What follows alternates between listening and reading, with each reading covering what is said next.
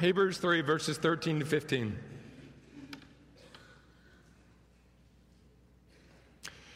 Hebrews is a great book, and even though we don't know the author, we don't really know the audience, we do know that it was written for a group of Jews who were struggling, wanting to go back in many ways to Judaism, what they had experienced. And the whole book, you can think of it as one theme, that Jesus is supreme over all things. Chapter 1, it's all about his divinity. He's God. He's supreme over angels. Chapter 2, humanity. He's supreme over Moses and Old Testament law. Chapter 3, where we are today. Hebrews tells us, even the best of saints needs to be cautioned against the worst of evils, that no one has arrived spiritually, that we regularly need individuals, we need other believers involved in our lives. So I want to ask you, if you're a believer, you're a follower of Jesus Christ, are there Christians in your life who know how you are doing? Not just, how are you doing? Oh yeah, good, fine, work's going well. Those who are able to get under your hood, who you've given meddling rights to, that you don't get offended when they do ask you hard questions and tell you hard things that you don't like to hear, but that you know you need to hear. Do you have the humility to receive that from other brothers and sisters who come to you in the deepest of love? To grow in Christ, this is exactly what must take place in our lives.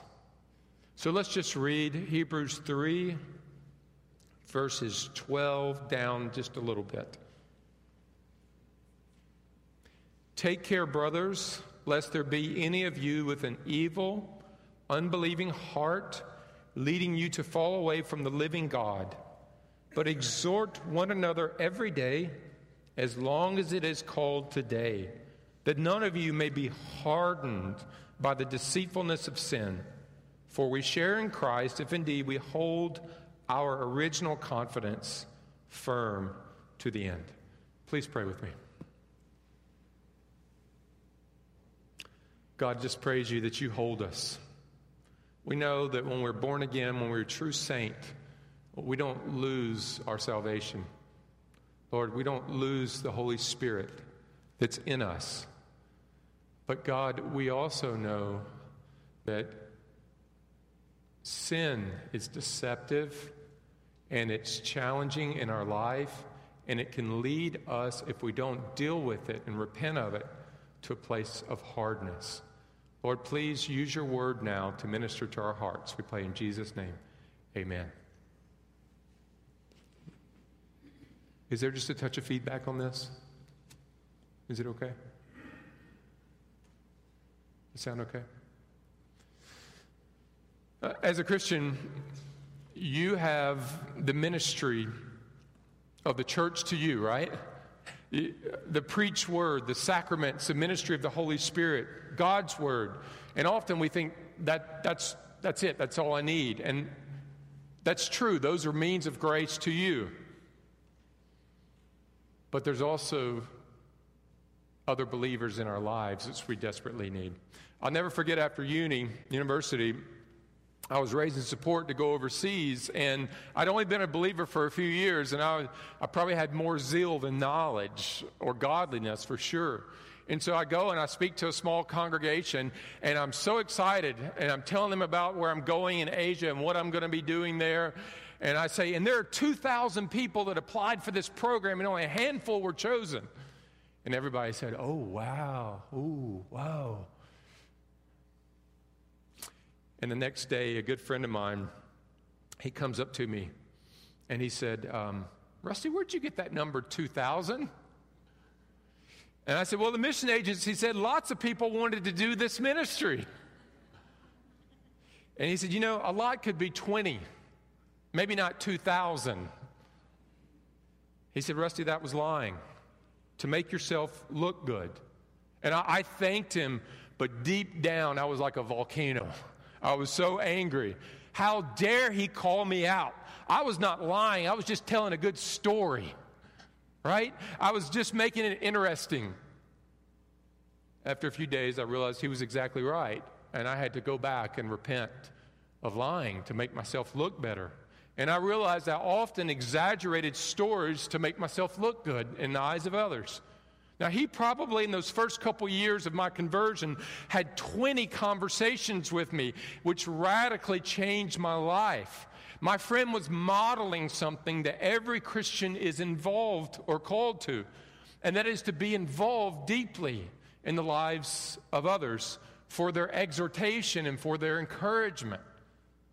Now, that's exactly what the author of Hebrews tells us here in Hebrews 3. It's a great command. Exhort one another every day with God's word. Why? Because it's so easy for the heart to be hardened by the deceitfulness of sin.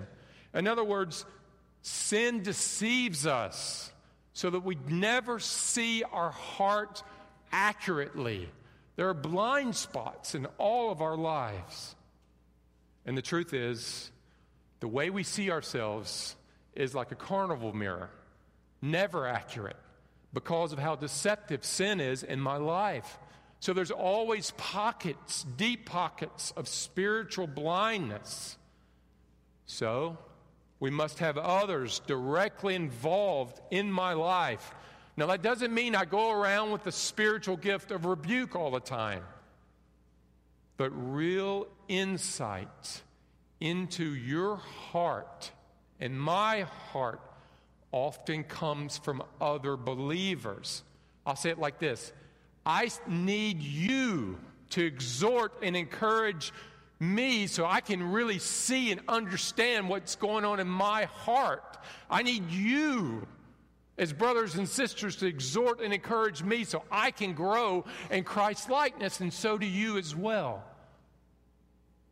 Now that means there's got to be two qualities that God's got to give you. First, you've got to be courageous to love and exhort people when God shows you, in patience, helping others to see themselves in areas that they're blind to. And secondly, you've got to be humble. You've got to be approachable and ready to receive teaching from others and thank them for showing areas in your life that you're blind to, that they come to you and love so you can be more Christ-like. So here's the main idea. If you're taking notes today, please write this down. To see yourself clearly, others must hold the mirror of God's word before you. To see your own life clearly, we need others to hold up before us the mirror of God's word. Okay, should we dive in? One person wants to dive in. Just one this morning. Okay, well, the two of us will dive in. Point one, our hearts are full of deceptive sin. Our hearts are full of deceptive sin. Look at verse 12 with me. Take care, brothers, lest there be any of you with an evil, unbelieving heart leading you to fall away from the living God. Stop there. What's described here is a process. There's a process, almost like steps, that I've seen play out again and again and again in the believers' lives. It starts when a person gives in to evil or sin, and those desires begin to grow in the heart, and they begin on a road to serious hardness. A married lady is very involved in a church that I was previously pastoring. And for many years, she'd done incredible ministry to the immigrant community. Suddenly, her children leave home. She becomes bored. She starts to get to know a man at work where she worked. She begins to notice how he treats people, how kind he is to her. The questions he asks her are really, really good. The kind of questions she wished her husband would ask her. She decides to go for coffee with him one day. They have an amazing conversation, the kind of conversation she's been wanting to have for years. He really understands her, she thinks. So, in her mind, she thinks, with my kids leaving, I need more friends. After all, he's just a colleague. It's not very long before he offers to take her home. And in the car ride on the way home, he holds her hand. And he tells her this, I so appreciate your friendship. You are the most important friend I have. She begins to think, I wish I was not married. Maybe I married the wrong man. And she begins to daydream consistently about another life that she wants to have. At the same time, the Holy Spirit is convicting her. She's uneasy, but she goes forward. She finds herself saying again and again, I've done nothing wrong, that it's my husband's fault. The Bible doesn't forgive friendship. And if he would only invest deeper in me, then I wouldn't have to pursue friendships outside of our marriage. She backs away from the church, her husband, her Christian friends.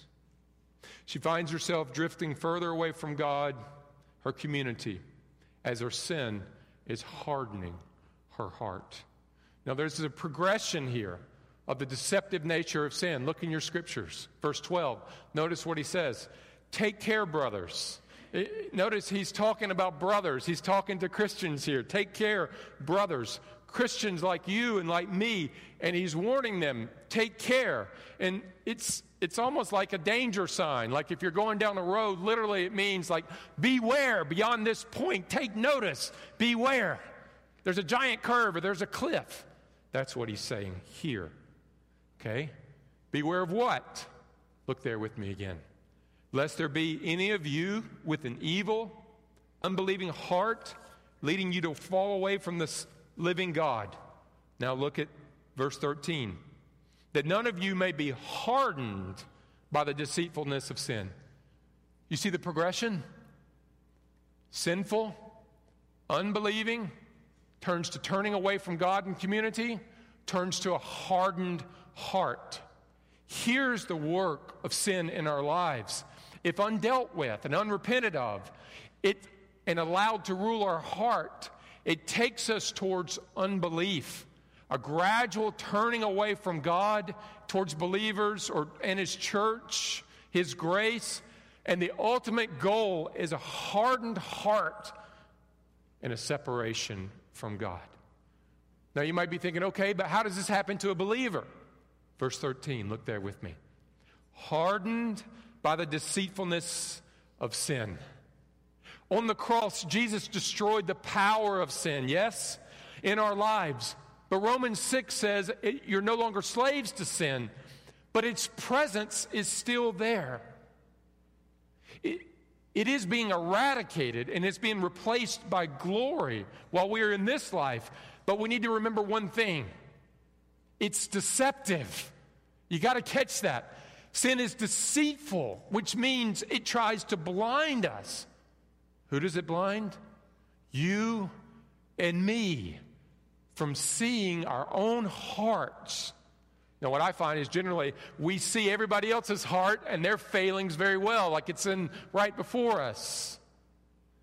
But we all have pockets of spiritual blindness in our own lives. Matthew 7:3, Jesus says it this way. Why do you see the speck that's in your brother's eyes, but you don't notice the log in your own eye? That's a question.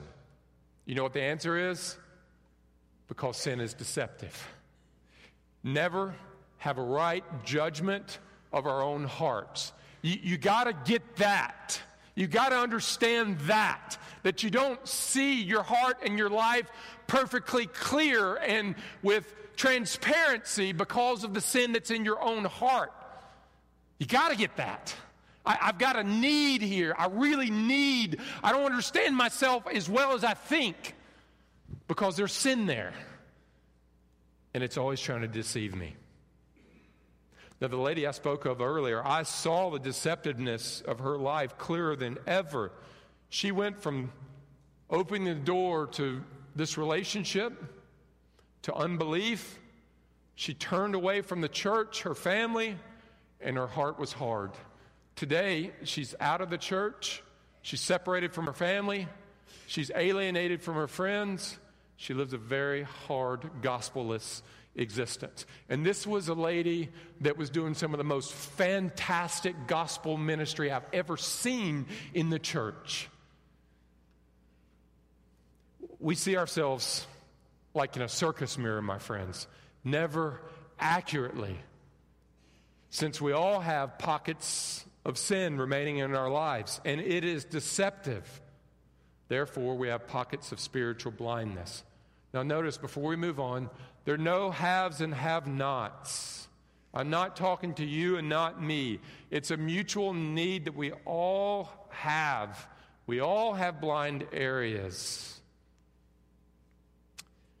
Let's go to point 2.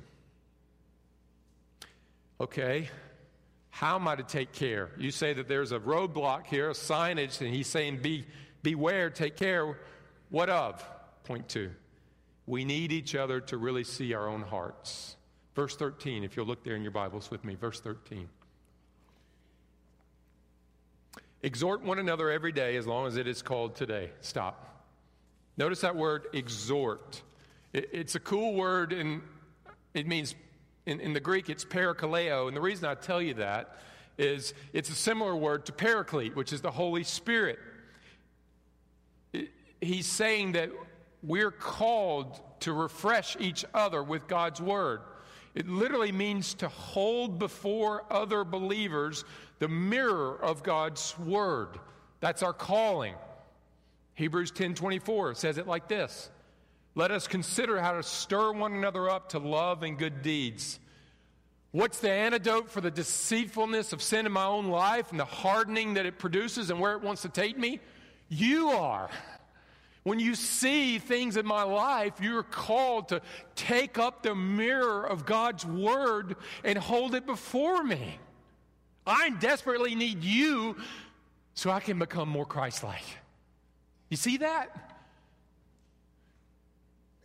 Now, notice, it's a communal thing. Look in your Bibles there. Notice how he says that word, one another.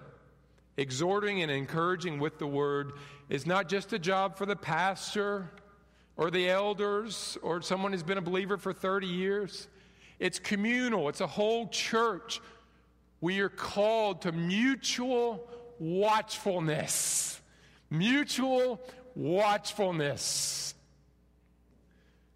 You see, my friends, the Holy Spirit uses you in the lives of other believers. Now, okay, that sounds a bit scary. How often do I have to do that? Look at the Bible there with me once more. Exhort one another every day, as long as it is called today. Hang on. Are you saying every day I've got to get on the phone and I've got to call all these people and say, hey, Susan, I just need to exhort you today, sister. Get out of bed. Go spend time with God. Okay, I got to call Randy. I got to let you go. Bye-bye. Because that sounds pretty scary to me. Maybe I need to go to a different church. No. It just means this. You must be willing. You must be willing, and you must be able every day to speak God's word into other believers' lives when you see them going down this path. Walking down the path of sin, unrepentant, unbelief, turning away, and their heart is being hard.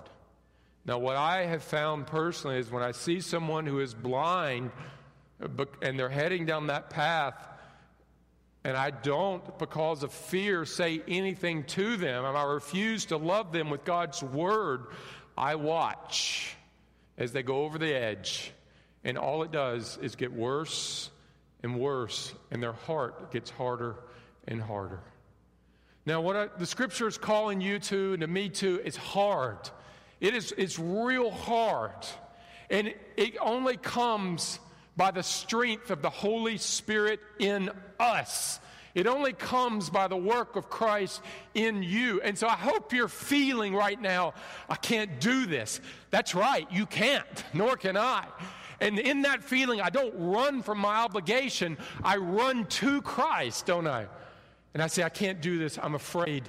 I see what's happening in this person's life. Give me the strength to do this. And show me in the Word how to do it.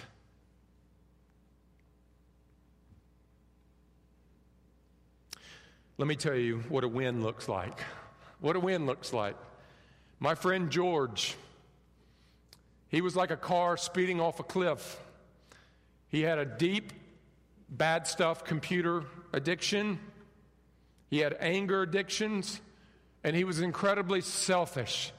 His marriage was on the brink for years, but he was a believer. He really loved Christ, and gradually I could see change. Now, here is how I knew George would be on that path. Is on Sunday, his wife would be sitting in pew 3, and he would not be there.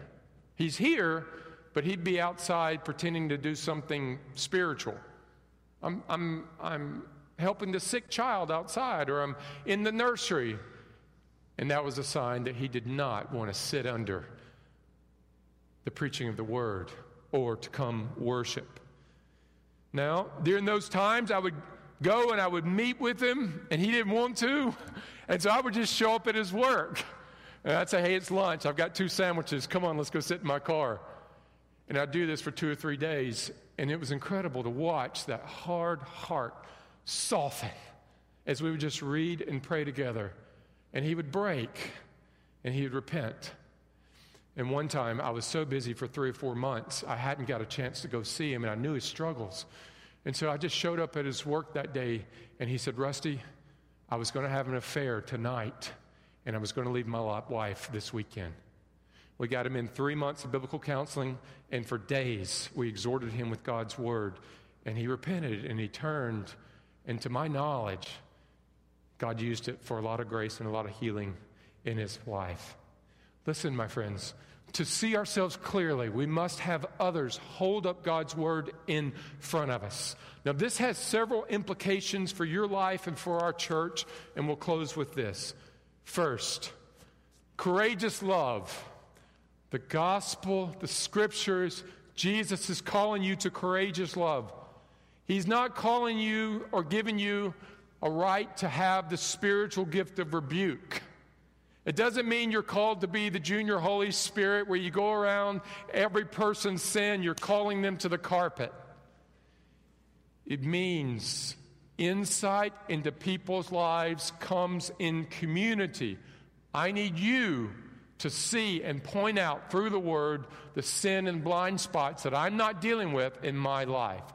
And the question to you is, will you be courageous? Will you trust the Lord?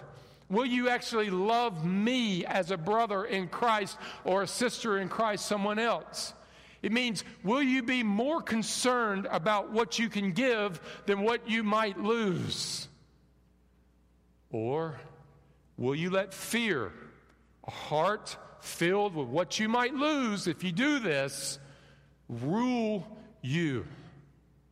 I want to encourage you, love each other, which means when the Holy Spirit shows you a sinful, blind area in another's life that they are not repenting of, and you see them moving away from Christ because of it, you have an obligation not to come to me and say, Rusty, you need to go talk to her. You have an obligation to take God's Word after much prayer and with trepidation of the heart and go to that brother or sister and with the greatest amount of grace and compassion, show them, point out to them their own sin and the hardness of their heart. That's how you love them. Second, you've got to be willing to be loved. You've got to be approachable and you've got to be correctable. Receiving correction is one of the hardest things for us. Do you know why? Because of our hidden sin of pride. Pride's hidden and we think we're not, but it's there. And the proof of it is we're not very correctable. To grow and to know Christ, we must be able to receive correction with a thankful, approachable heart. Listen, sanctification is painful, but the end is glory to Christ and joy in Christ as we get closer to Him. So I want to say, when someone comes to you, thank them. Don't excuse your sin. The gospel gives us the freedom to not justify our sin, but we can own it. And we can run to Christ knowing that we're forgiven and then ask Him in His grace to change us. That's gospel grace to you. Lastly, find community. Find community. Live in community. I can't come to you, nor can anyone else, if no one knows you. If you live an isolated Christian life, if you're a lone sheep that's not part of God's people, then there's a means of grace. There's no way I can come to you because I don't know you, nor can anyone else. You've got to live in community. I can come to you because I don't know you, nor can anyone else. You've got to live in community. So I wanted to just practically encourage you. We do things here at the church to foster community so people can know you and you can know them.